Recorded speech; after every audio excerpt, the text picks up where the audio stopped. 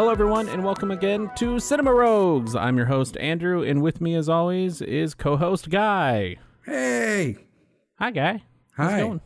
It's, honestly kind of terrible. We've been talking for 20 minutes and recorded none of it. Well, I mean, I recorded my section. Fine. Fine. We'll start with a little housekeeping. If you would like to, you can go listen to my show. If you want more of me, you can go listen to Board Game Barbarians. It is a board game related show, and currently we are doing D&D first edition, like we're actually playing D&D for the show. So first episode's about 2 hours long. I think next I'll probably cut it in half and actually do hour-long episodes, and just release more episodes, because that's more content for me to release.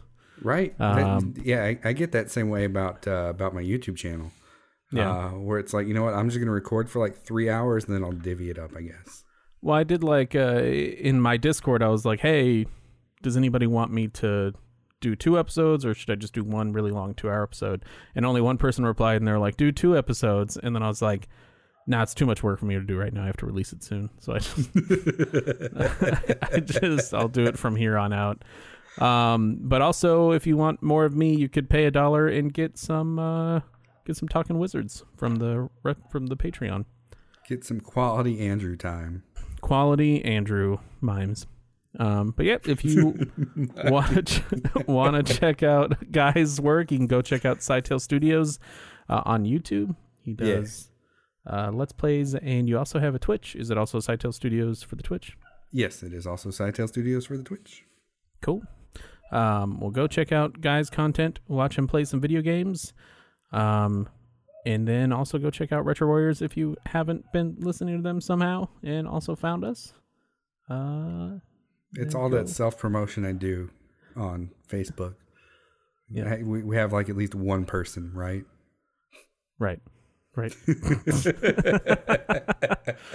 But yeah, so I guess we'll get into what are some movies that we've been watching outside of the topic. Hamilton. I watched Hamilton. We both watched Hamilton. Really? I'm pretty sure everyone watched Hamilton. I had one person on the day Hamilton came out that said, "Dear everyone, I just found out Hamilton's on Disney Plus. You're welcome." Like, wait, hold on. Like they did somebody a favor, even though everybody knew that it was coming. Right. I feel like anybody who cared about either Disney Plus or Hamilton knew that it was coming out on July 3rd. Yeah, I messaged Justin that day and I was like, hey, did you watch Hamilton? And he was like, no, why would I do that? And I was like, because it's a play that everyone's watching and been waiting for to come out on the service. And he was like, yeah, I'm not going to watch that. So. What does he have against fun? I think he just doesn't like fun. I think you got it. I guess. I don't know. He doesn't like musical fun, I think is what it is. Yeah, I don't understand that. I used to say that I don't like musicals, and then I found the right musicals. Oh, I love most musicals. I'm still waiting for Into the Woods to come to Disney Plus, because it's like Disney Plus released in like November of 2019, and I was like, oh, they have Into the Woods. I haven't seen that since theaters. I want to watch it again, and I don't want to buy it. And so I click on it, and it's like coming to Disney Plus in November 14th of 2020 or something like that. Wow. So they had it on their service. You just can't watch it. They don't have the rights to it yet. I was like, at that point, is it really on their service? Coming soon in a year. But yeah, what'd you think of Hamilton? Oh man, it's fantastic. I loved it. The first time I saw it was in October 2016, and it was a spur of the moment thing. I was at a work conference. And one of the people I was there with was like, hey, you want to go see Hamilton with me? And my aunt, she's in town. I was like, sure, why not? And they're like, okay, let's look up tickets. And they were like day of tickets, right? Yeah. Whoa. I don't remember what they were, but I know it was north of like $200, $250, something like that. Yeah. They were balcony seats. Yeah, I mean, that's what we, like in Austin, we were looking at them, and I think it was like $300 to $600 for balcony seats, and I was like, not doing that. Yeah, I would think that the Chicago ones were lower simply because it wasn't a special engagement, right? Right. It was the week after it was the week after Hamilton opened in Chicago, So it was still like a super hot ticket. I'm sure it's still a hot ticket in Yeah, Chicago. but it wasn't like a traveling show like the ones Right. that come to, like the ones in Austin are like Broadway on parade, not parade, but like traveling Broadway or whatever. Right, So, right. Yeah. Yeah, we were supposed to go. We had season tickets to this season at the Bass Hall in Fort Worth. Yeah. And most of one show got completely canceled, and everything else seems to be rescheduled. Like Hamilton's rescheduled for next February. Hamilton was 2 years ago for us. We had season tickets for this year, but then everything got pushed back.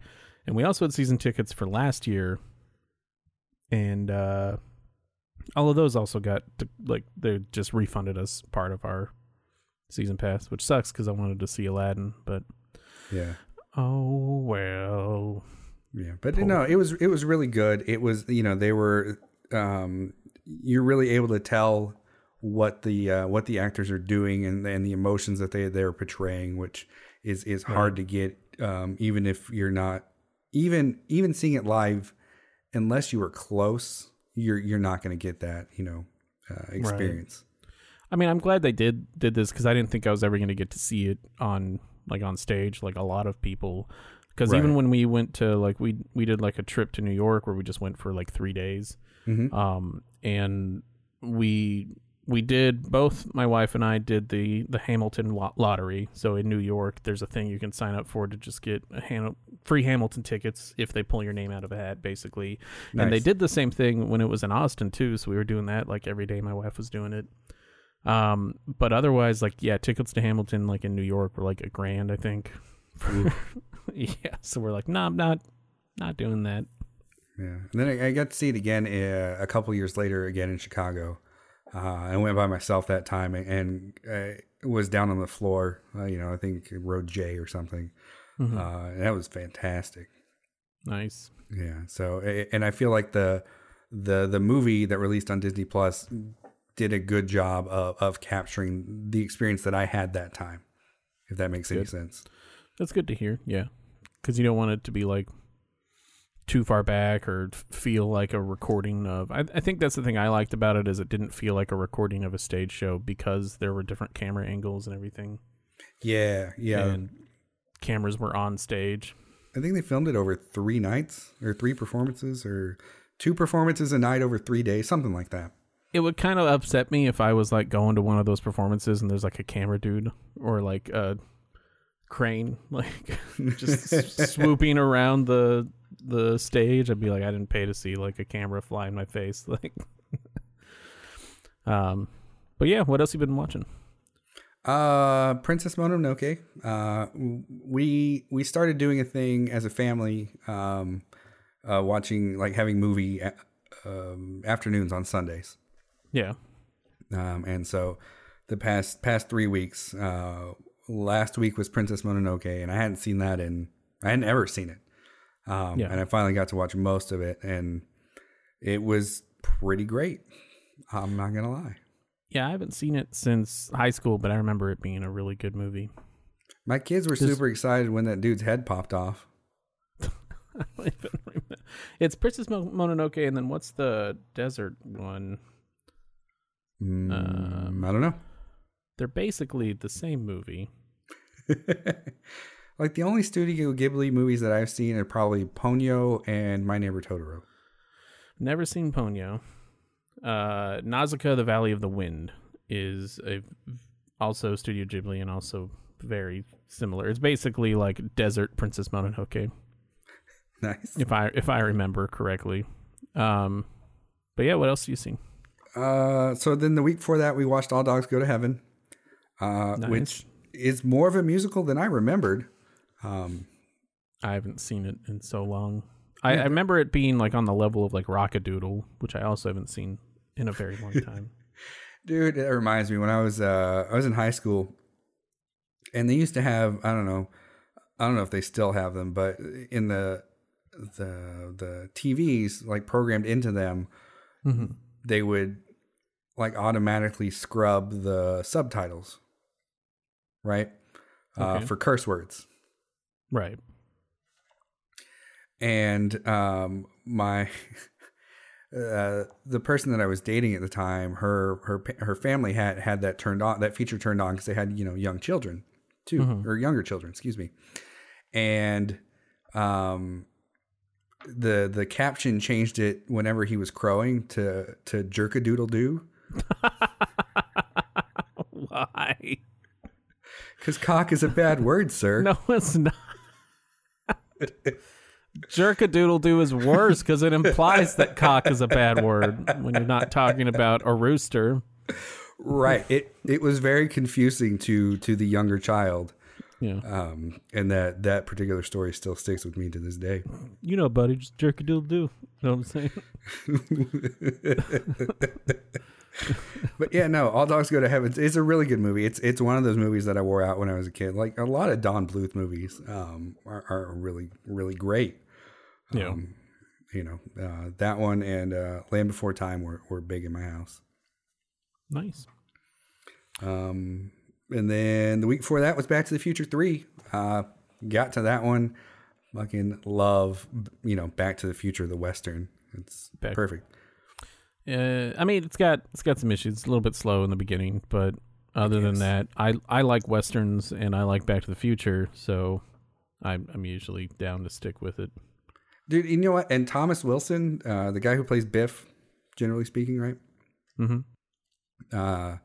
One form of Biff or another. He plays Mad Dog Tannen, Biff's ancestor in this movie, but he's completely unrecognizable. They didn't do any makeup to him. He just has different facial hair, right? Did they not? I thought they did some makeup on him. I don't think they did. I mean, they made him just look had dirty the and stuff. Yeah, but yeah, he didn't have prosthetics. Right. He just had the giant mustache and the beard, and he talked with sort of a low, gravelly voice with a southern accent. Right. And it completely transforms him as a person. I don't... to me, they're not the same actor. Even seeing Thomas Wilson, he's in Legends of Tomorrow, the CW show. Is he? Yeah, he's the father of one of the crew members in who joined in season 2. Okay. He's on season 3 plus. And even as an older gentleman, he looks kind of goofy. I don't know what it is about him, but he looks kind of goofy. I never took Biff seriously because he looks kind of goofy, right? Right. But not fucking Mad Dog. Don't mess with that dude. Well, he'll kill you or whatever. Right. So. Over $80. That's a lot of money back then. I guess that's true. But other than that, I guess not movies. I've also been watching Batwoman, finished up Supergirl, and moved on to Batwoman, especially because I'm a supporter of them being supportive of the communities that they are supportive of. So I want to watch it, if that makes sense. Okay. Yeah, it does. You just without saying anything, you said something. Right. I mean, we'll talk about it more in a little bit. I'm not trying to veer away from it, but there is some news that's directly related to that inspired me to get into watching it. Yeah. Well, I guess I'll get into what I've been doing. I also watched Hamilton, like we discussed. We had a Harry Potter day where a friend of ours came over and we just kind of got day drunk and watched Harry Potter from 10 a.m. to 2 a.m. in the morning. Had some alcoholic butterbeer, which was delicious. Nice.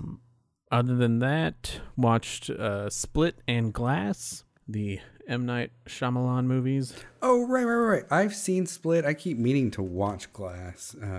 How were they? Or how was Glass? Well, whatever. How were they? I think we liked Split more than we liked Glass. Glass was just really kind of slow the entire movie, which I guess is par for the course for Unbreakable was very slow the entire movie also. But yeah, I mean, we still liked it all. It just wasn't we watched Split and then we immediately watched Glass, and coming off of Split where it kind of builds throughout the entire movie. Glass it builds to something, but it builds to it slowly and continues to be slow throughout the whole thing. Yeah. I went back after watching Split. I went back and watched Unbreakable again. And I like it better than I did when it first came out. Having the perspective of what Unbreakable is, like a superhero origin story. Yeah. it makes that movie better. I didn't understand that going into it the first time, I guess. I mean, I didn't understand it the first time that I watched it going into it, but by the time I got like halfway through the movie, I was like, oh, this is like he's a superhero, like a real, quote unquote, real superhero, like not can't fly or anything, but can't like hurt him. I don't know if I mentioned it last show, but I watched Us. Jordan Peele's Us. Is that the one? Which one is that? It's That's not the, the. like, it's not Get Out or whatever. No, Get Out's the first one, and then he did Us. Us is the one where the lady's holding scissors on the cover, and it's like a family, and then like a doppelganger family comes. Yeah, that was a good one. I like that. Yeah, so we watched that, and liked it. It was really good. And then just randomly watched Django Unchained again. I think that might be my favorite Tarantino movie. I still haven't seen it. Haven't? Man. Have not. It is a very, very good movie.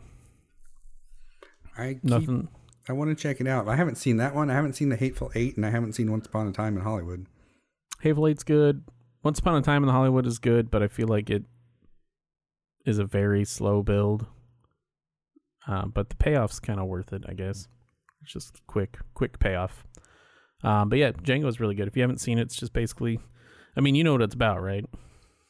Not really. I know Leonardo DiCaprio's in it. It's about Jamie Foxx, who is a slave, basically given his freedom by Christoph Waltz, and then the two of them go about and kind of just they're bounty hunters, and they just murder slavers. Oh, okay. And other bounties that they're trying to get. So it's pretty great. Awesome. I'll probably check it out. Anyway, we'll get into the news, and I'll let you take it away. Awesome. I don't know how to start news when the first thing is Carl Reiner has died at the age of 98. That's how you start it. It's We gotta do it with a smile. He had a nice long life, but it doesn't make it any less sad. Carl Reiner is such an influential person and had such a great career. It's a pretty large loss. Just don't do it like news people do, where they're like, 18 people died in a fire accident today. Next, puppies are getting together on the streets of New York. Like, oh man, I wrote this dude's name down and I have no idea how to pronounce it, but he died too. I'm gonna go for it. I'm gonna go Ennio. Right. Morricone. Sure. Are you looking it up? I am looking it up. It's Italian. Morricone. Morricone. All right. So anyway, Ennio Morricone, who is a composer, or was a composer, excuse me. He composed The Hateful Eight and pretty much all the spaghetti westerns, including A Fistful of Dollars, For a Few More Dollars, The Good, the Bad, the Ugly. All the Clint Eastwood movies. I forget what the name of that trilogy is. The Stranger Trilogy? And no. I looked it up. It's Ennio Morricone. Thank you. There you go. And so many other movies. He has been a prominent sound in Hollywood for many years. So that is also a large loss. Yeah, I mean, unfortunately, we don't really make spaghetti western music anymore. He did do The Hateful Eight, also kind of on topic for what we were talking about. I feel like he had to have done Django as well if he did Hateful Eight. He's done a lot of movies. It's basically Once Upon a Time in the West, like you said, Fistful of Dollars. He's done a lot of spaghetti westerns. He's also done a lot of non-western movies. So I definitely go check him out. I do, looking at all of his movies, I do love most of the music that he's done. I've seen a lot of these movies somehow, right? Except for all these Italian ones. Oh, The Mission. That's a great soundtrack. Like, I don't remember much about that movie other than what's his name who played Scar? Who's in it? Mm. Oh, he did do Django Unchained. Cool. The bad guy from Die Hard 3. Okay. I think. Jeremy's Iron. And like, I don't know. It's a movie that they showed me in school, like in Spanish class or something. I think I've seen it as well. But I vividly remember the soundtrack from that movie. But yeah, go check out his music or his movies, because they are also good movies. If you haven't seen The Good, the Bad, and the Ugly, A Fistful of Dollars, Once Upon a Time in the West, those are basically like classic westerns that probably, if you're into westerns, you should watch. In other news, CW has found their replacement Batwoman. They have tapped Javicia Leslie to play Batwoman, replacing Ruby Rose, and she said in a statement, "I'm extremely proud to be the first black actress to play the iconic role of Batwoman on television, and as a bisexual woman, I am honored to join this groundbreaking show, which has been such a trailblazer for the LGBTQ plus community." And like I said, I'm excited. I'm excited that their CW has taken a chance with a black actress and said, "Hey, we're going to recast this traditionally white role," which they did with what's her face. I mean, they said they weren't gonna. It's not gonna be the same. Like, it's not Kate. It's not Kate Kane. No, yeah. It's a new character who is new to. It doesn't come from the comics at all. Right. But also, there's never been a black Batwoman. Yeah, that's really awesome. In the comics or anything. Iris West was who I was trying to think of. They cast a black actress to play Iris West, who had traditionally in the comics been a white character. So I don't know. CW seems to be on the leading front of trying to increase inclusivity in their shows, and I think that's fantastic.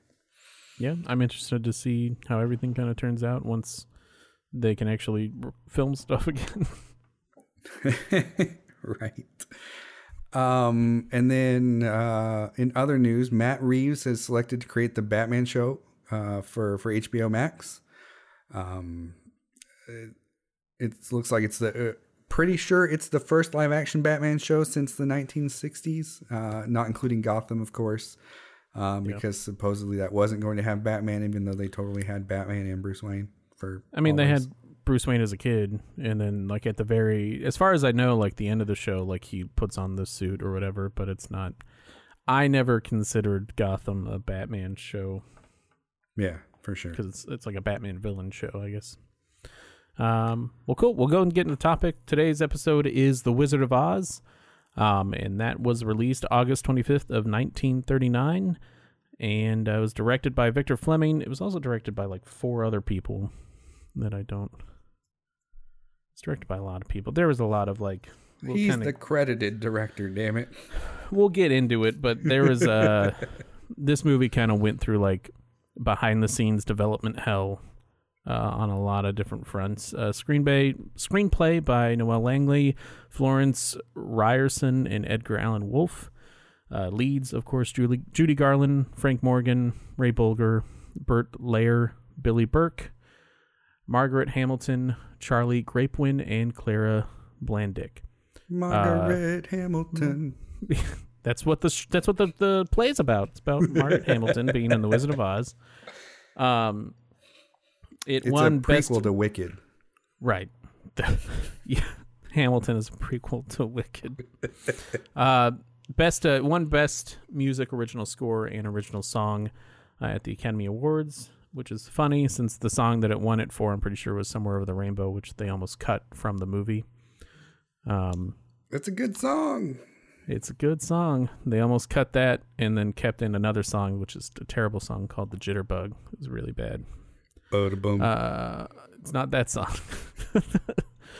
It was got a 98% on Rotten Tomatoes and an 8.5 user Metacritic review out of 100 reviewers. So this will be a spoiler show. Obviously, the show is from 1939. If you haven't seen it yet and you're upset that we're going to spoil it, go ahead and pause it and go watch it. It's only about an hour and a half, which I, for some reason, thought it was longer. But whenever I started it up to watch it this time, I was like, it's only like an hour and a half. Because it's 2.5 hours when you take a nap in the middle of this boring ass movie. Well, okay, wow. All right. Well, we know where you were. Why don't you tell us what your thoughts, guy? I understand its cultural significance, especially being the premiere movie with color in it.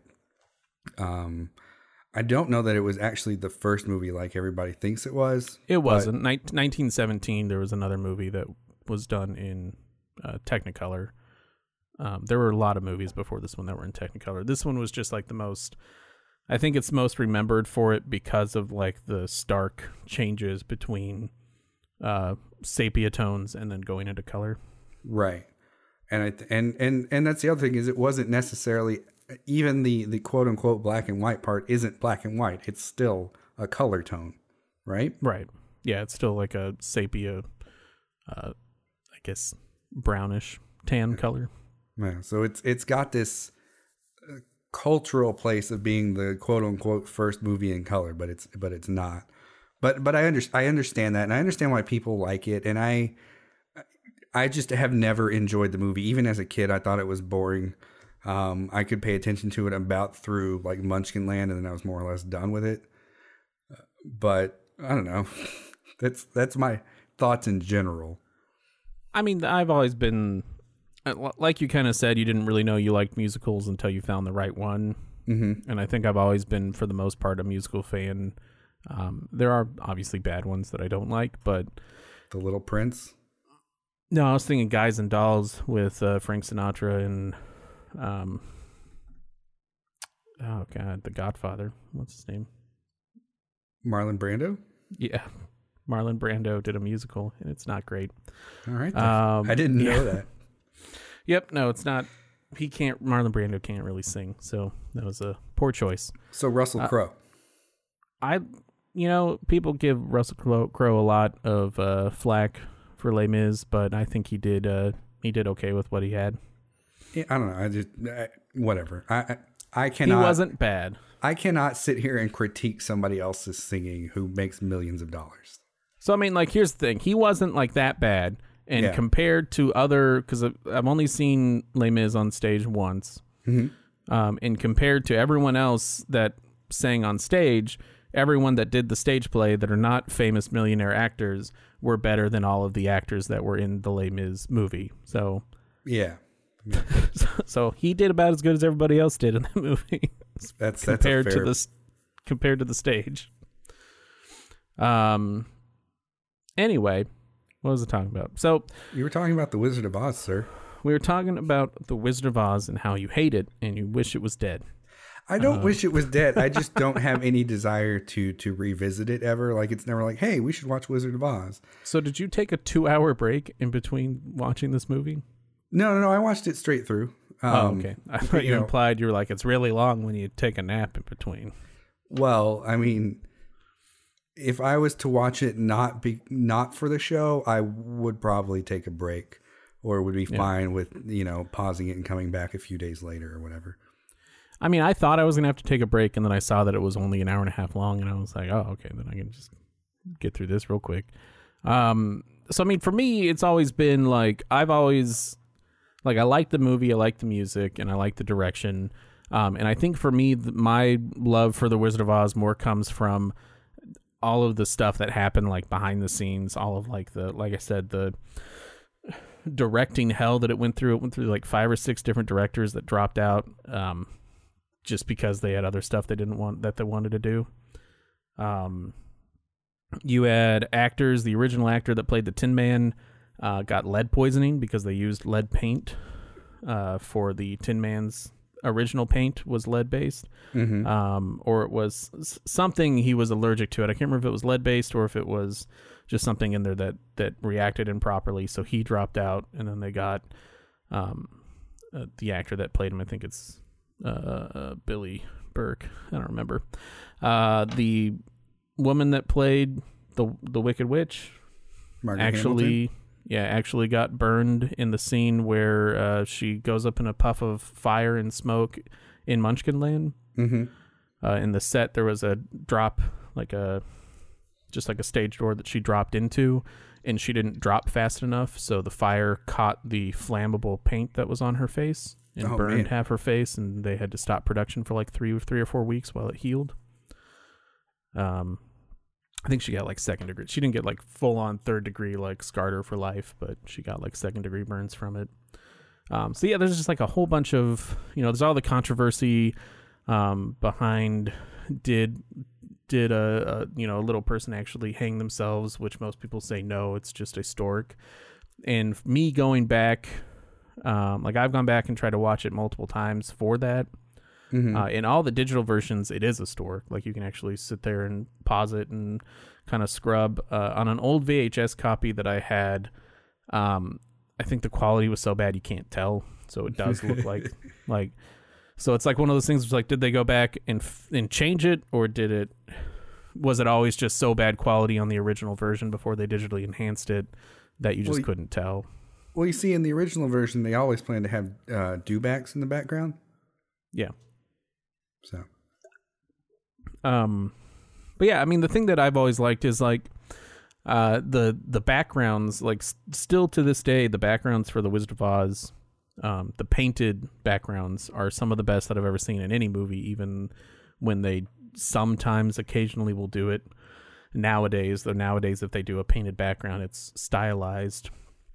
The backgrounds are fantastic. I think I messaged you like, hey, was this always that way? You're the Wizard of Oz expert, where when they go up to Oz, there's like green lines in the background painting.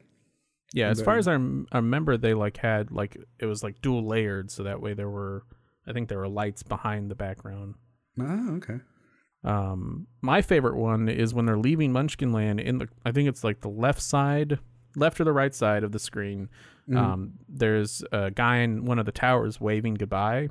Yeah. And the tower portion that he's standing in is an actual like built set, but the roof of the tower is on the backdrop. Oh. And you can't tell. Like it looks like it's hanging over the set piece. So just a lot of like the craftsmanship on that movie is something that you just don't see anymore. And I kind of like watching that and watching like Singing in the Rain. It's like, obviously we don't do it anymore because it costs so much money, but like why we don't have large indoor studio like spaces anymore, that they're like filming on these gigantic studio spaces.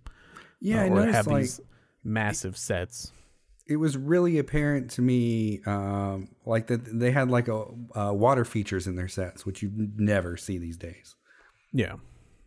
Well, because everything is either done CG or it's done like outside, or like, we still have. I don't want to say we don't have massive sets. Obviously, we still, like the Lord of the Rings built an actual like, what was the Hobbiton? Rohan in Hobbiton? Like Rohan was actually built. Like they built all of Rohan. Yeah, and then they weren't allowed to keep it there. They had to unbuild it after they were done filming. But we still make large sets that take a lot of craftsmanship. I just don't see any more like indoor stylized like studio sets, I guess is what I'm saying. I don't know, it's hard to talk about this movie in like order, I guess, because there's just like bits and pieces. Yeah, man, like just run with it. The tornado is a sock. Did you know that? No. Okay, so I was noticing that the tornado looked very real.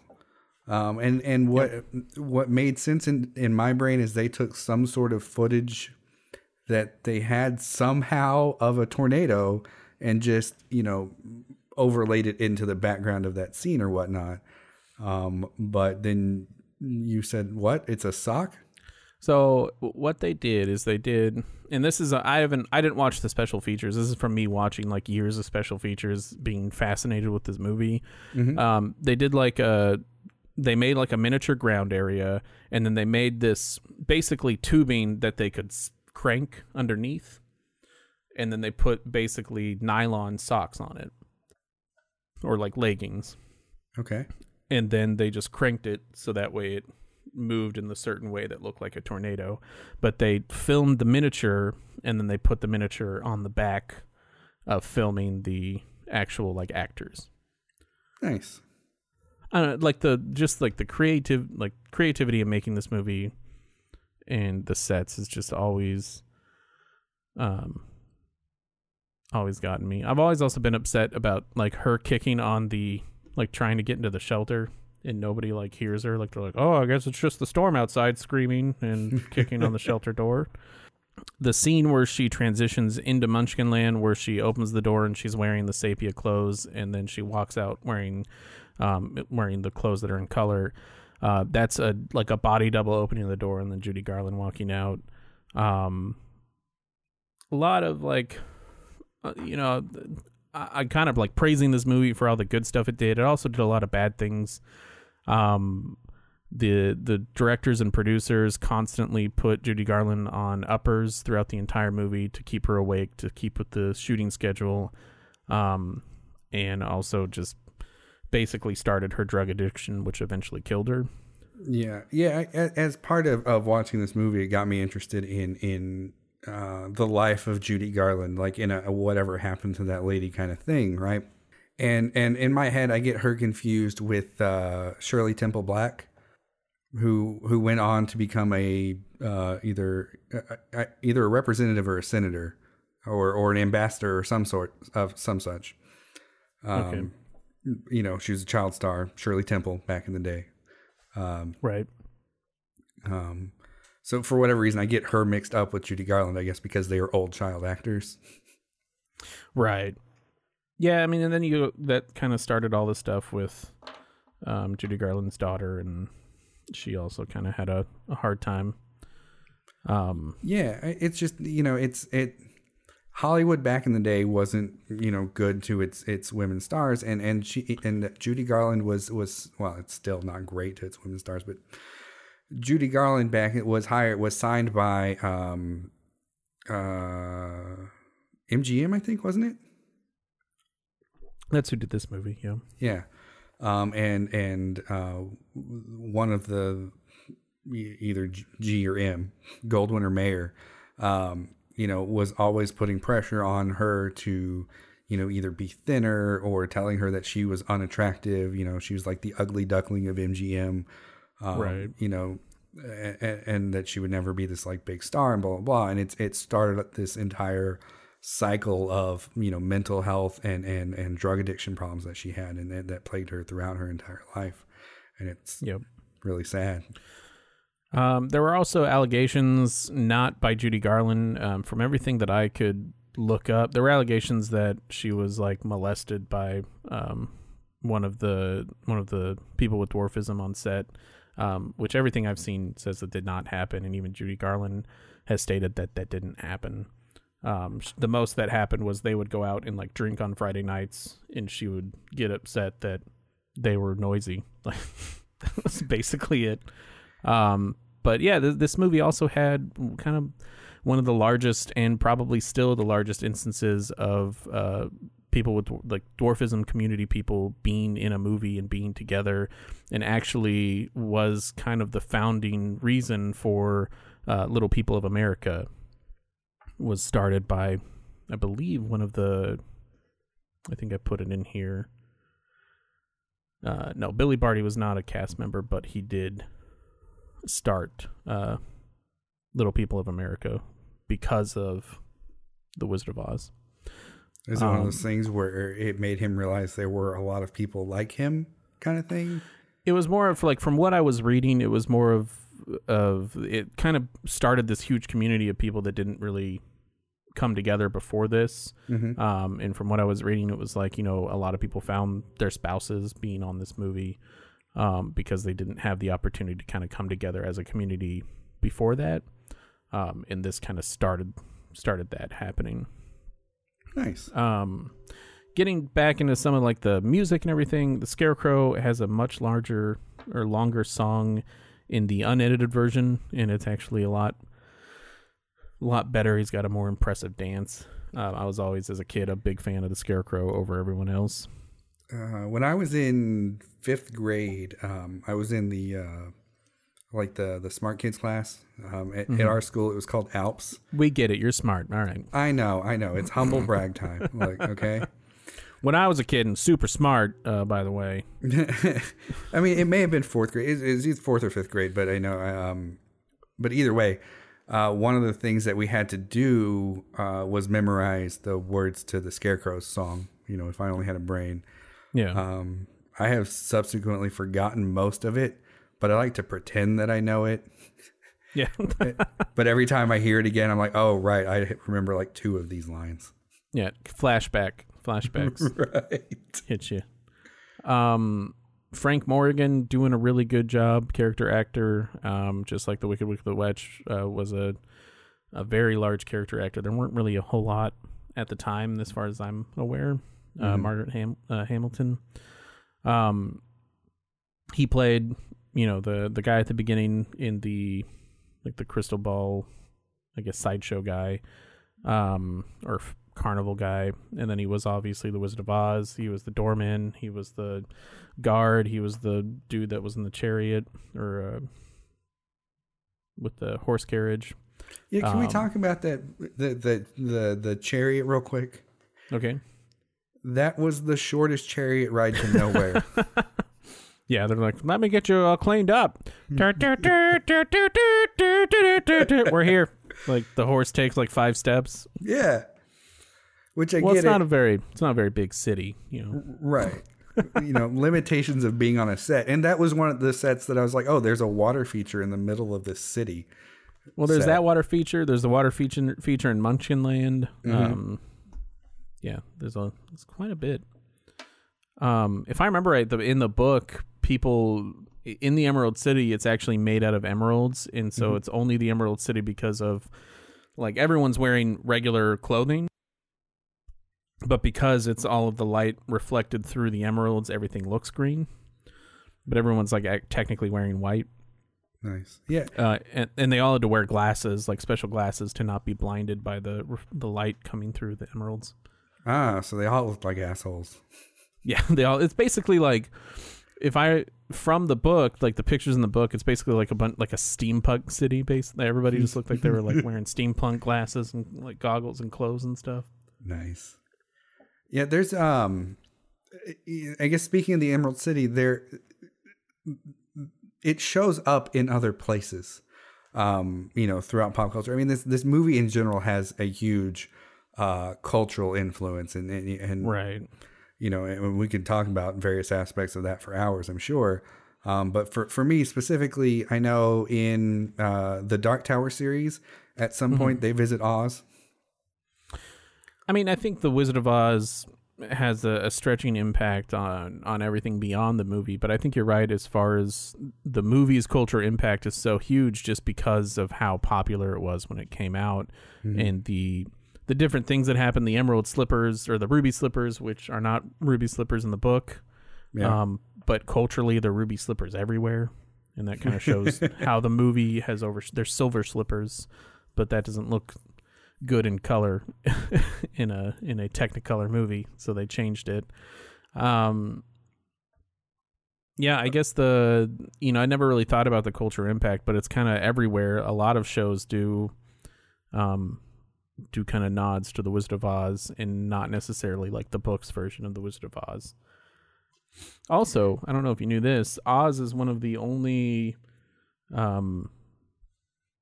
like open domain or public domain like stories where you can write your own book in the Oz setting and not get sued or ask permission for it. Nice. Yeah, I didn't know that. That might explain why I've seen it show up in several books. Yeah, it's also like everywhere. There's a lot of weird Wizard of Oz comics and things. Robert Heinlein has like this series of books. Like really, a lot of his books are in a shared universe. Right. But in one of those books, in that shared universe, one of the characters invents a machine that can travel to different universes. Right. Okay. And one of the universes that they travel to in that is Oz. Yeah. And so you run into like TikTok and stuff from the book. Yeah. I always I wanted to read all of them at one point, and I just you would not believe how difficult it is to find a complete version of this book series online. Because even the ones that are like all the Wizard of Oz books, if you look in the reviews, they're like people that are like, actually, it's missing like page 35 in this book, and it's missing like like this chapter is gone in this other book, and it's like, why can't we just get like a complete book?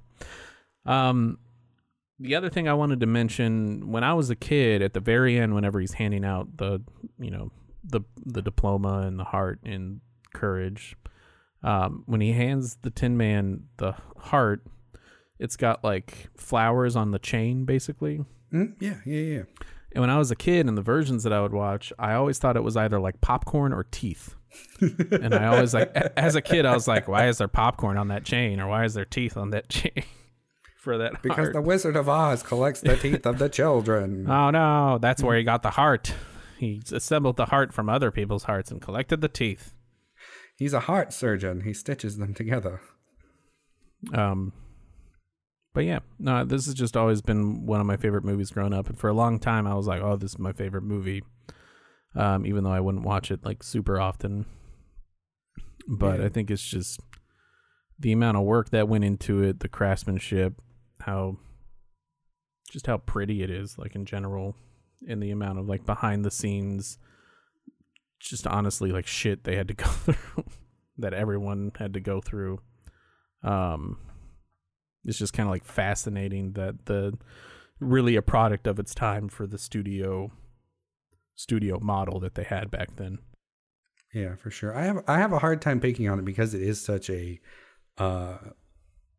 it's an old movie, but it's also such a culturally significant one that it's, it's, as much as I want to nitpick on it because, like it's dumb that it ended because she randomly threw a bucket of water to, on the witch, and that happened to be her weakness. Right.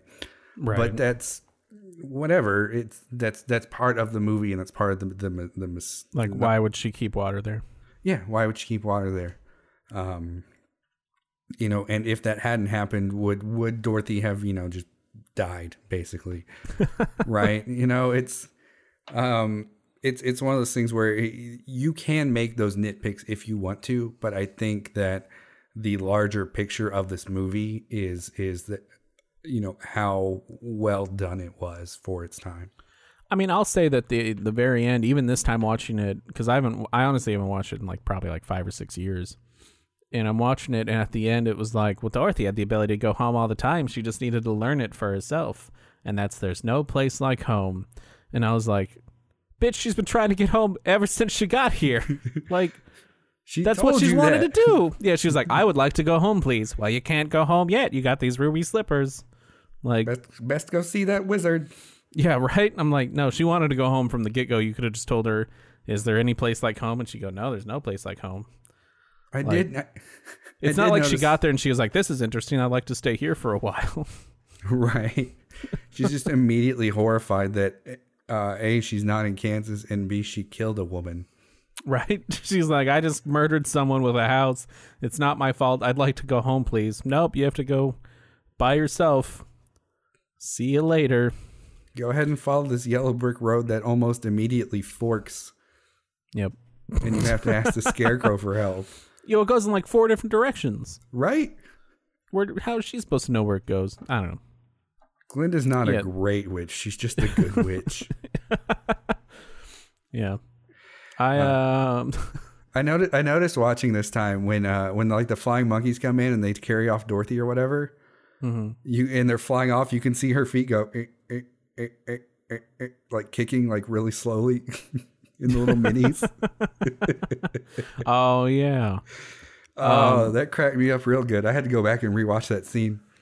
Something I didn't know until looking up information this time was Toto got stepped on in this movie at one point. Oh no! By one of the flying monkeys accidentally stepped on him, and they replaced him with a double for like 3 weeks as he healed. Like he came out okay. Like I think he broke a leg or something, but he was fine after that. Or he sprained like his leg. I don't remember, but yeah, I was like, Toto got stepped on. Like, what an asshole. It did kind of wig me out thinking that Toto probably died before the end of World War II. Yeah, that's also kind of weird to think. Like, I've never really like placed this movie. Like, it's always been like this timeless movie for me because like it, they never really specify when the movie takes place. And I was obviously the first time I watched it was like in the 90s, so I had no concept of World War II or like I'm pretty sure I was like a young kid whenever I first saw this movie. So like there's no way for me to be like, yeah, and then Toto died before Hitler died. Like, there's no concept of that. So yeah, that's kind of I've never really actually thought about that. That is a weird thing to think about. It's like World War II going on right after this. Everybody watch The Wizard of Oz and then get shipped off to the Eastern Front. Well, yeah, I mean, like Jimmy Stewart, Front. right? He went off and served in World War II and took a break after filming like Mr. Smith Goes to Washington and shit. Yeah. I don't know why. I mean, I know why, but like... Okay, then. Leaving, like, going to, like, it's the whole serve your country. Right. Kind of a thing. But I just, like, if you didn't have to, why would you? They didn't have to worry about the Red Scare at that point. That didn't come till a little bit later. I don't think Jimmy Stewart ever had to deal with it. You know, really, I don't know. We're kind of getting into weird territory. We're getting into a weird territory, which is fine, but it's, you know, it was a national pride thing, and I think a lot of it is left over from World War I, where it was very much a social pressure to like everybody has to volunteer, and if you don't, then you are considered a coward. I don't know. World War I was such a fucking mess that I don't know why anyone would ever like. Even if they were like, all right, we agree to not do trench warfare anymore. Like, it's like, I don't want to do any of that. That was the worst. Like, trench warfare was almost like as fucking terrible as it probably, I guess, psychologically more terrible than like old revolutionary style, like coming at each other in a line and firing at each other's faces. Oh, yeah. Like, yeah. Like just being in a trench bombed and getting trench foot for months. Anyway, we're in a weird spot. Wizard of Oz has nothing to do with World War II or World War I. So that's weird. There's a lot of stuff we didn't really get into and I didn't really want to get into, which was just like the deeper connotations or like, everybody outside of her dream existed there. All the, the wizard, the scarecrow, Tin Man, and Lion were all just basically reflections of the people that she lived with. Right. Well, except Auntie M, who seems to be like the more central character in that cast. In the ancillary cast. Is not there. Yeah. She's just not in Oz. I don't know. So, this is a weird episode because we didn't really we kind of just talked. I just talked about like what I liked about. Well, I mean, I think that's a fair treatment for an 80-year-old movie. I guess so. Yeah, there's not like we're never gonna do like if we ever were like, all right, next week we're doing Citizen Kane. Like it wouldn't be a review of Citizen Kane. It would just be us talking about like, it was a great movie at the time and developed a lot of shots and like we wouldn't be like, I gave it an 8 out of 10. Right. I think anybody that has done a review of Wizard of Oz probably has expressed any thought that we might also express, right? I don't think us saying I liked or disliked this movie or I give it, X rating or whatever is going to affect anybody's opinion of it. I just wanted to talk about it. I've always liked this movie. I think if you like musicals, it's a good movie to watch, even if you're just watching it like historically. It's definitely something to check out. If you don't like musicals and you don't like old movies, then, whatever. You don't have to watch it. Nobody's forcing you. Yeah, I mean, I'd say it's worth a watch for the cultural perspective if you haven't seen it. But like I said, I have no desire to revisit it ever when it comes out. Ever again. Not ever again. Like if my kids are like, hey, do you want to watch The Wizard of Oz? I'd be like, not really, but if you do, then okay. Maybe you should just be like, okay, if that's what you want to watch. Maybe don't go, not really, you kid. Where to see this movie? You can find it on VHS, DVD near you, home video. It's also available digitally. There's an HD version for some reason. I don't know how HD it is. I just watched it on the SD version and it looked great. So it's on HBO Max. Is it? Yep, that's where I watched it. Oh, my wife owns it, so I just watched it on her iTunes account. Nice. Weird. All right. Well, next time we are going to watch Palm Springs, the new Hulu and Andy Samberg Lonely Island production. Yeah, man, I'm excited about that one. Kristen, my girlfriend, recently made me watch Never Stop Stopping or whatever it is. Yeah, Popstar. Popstar, yeah. It's a great movie. And that is a great movie, and it still kills me, makes me chuckle whenever whenever I think about that fucking hat. And it's just light comes out of it. You've seen Hot Rod, haven't you? Bits and pieces of it. Oh my god. You need to watch Hot Rod. It's a very underrated movie. Anyway, that's the first Lonely Island film. Yeah. The most prominent thing for me from Hot Rod is the meme, the Cool Beans meme. To be honest. Yeah. There's a lot of that movie is just so good. I watch that movie probably like once a year. Anyway, not to spoil anything, I did already watch Palm Springs before we recorded this, and the one thing I do have to say is Lonely Island Pictures is the same font and design as Sony Pictures. And when my wife saw it, she was like, "How did they get away with that? How did they not get sued by Sony like immediately?" So I don't know.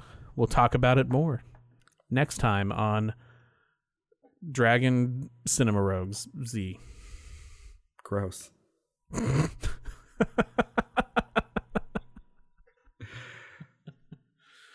All right. Do you have anything else to say?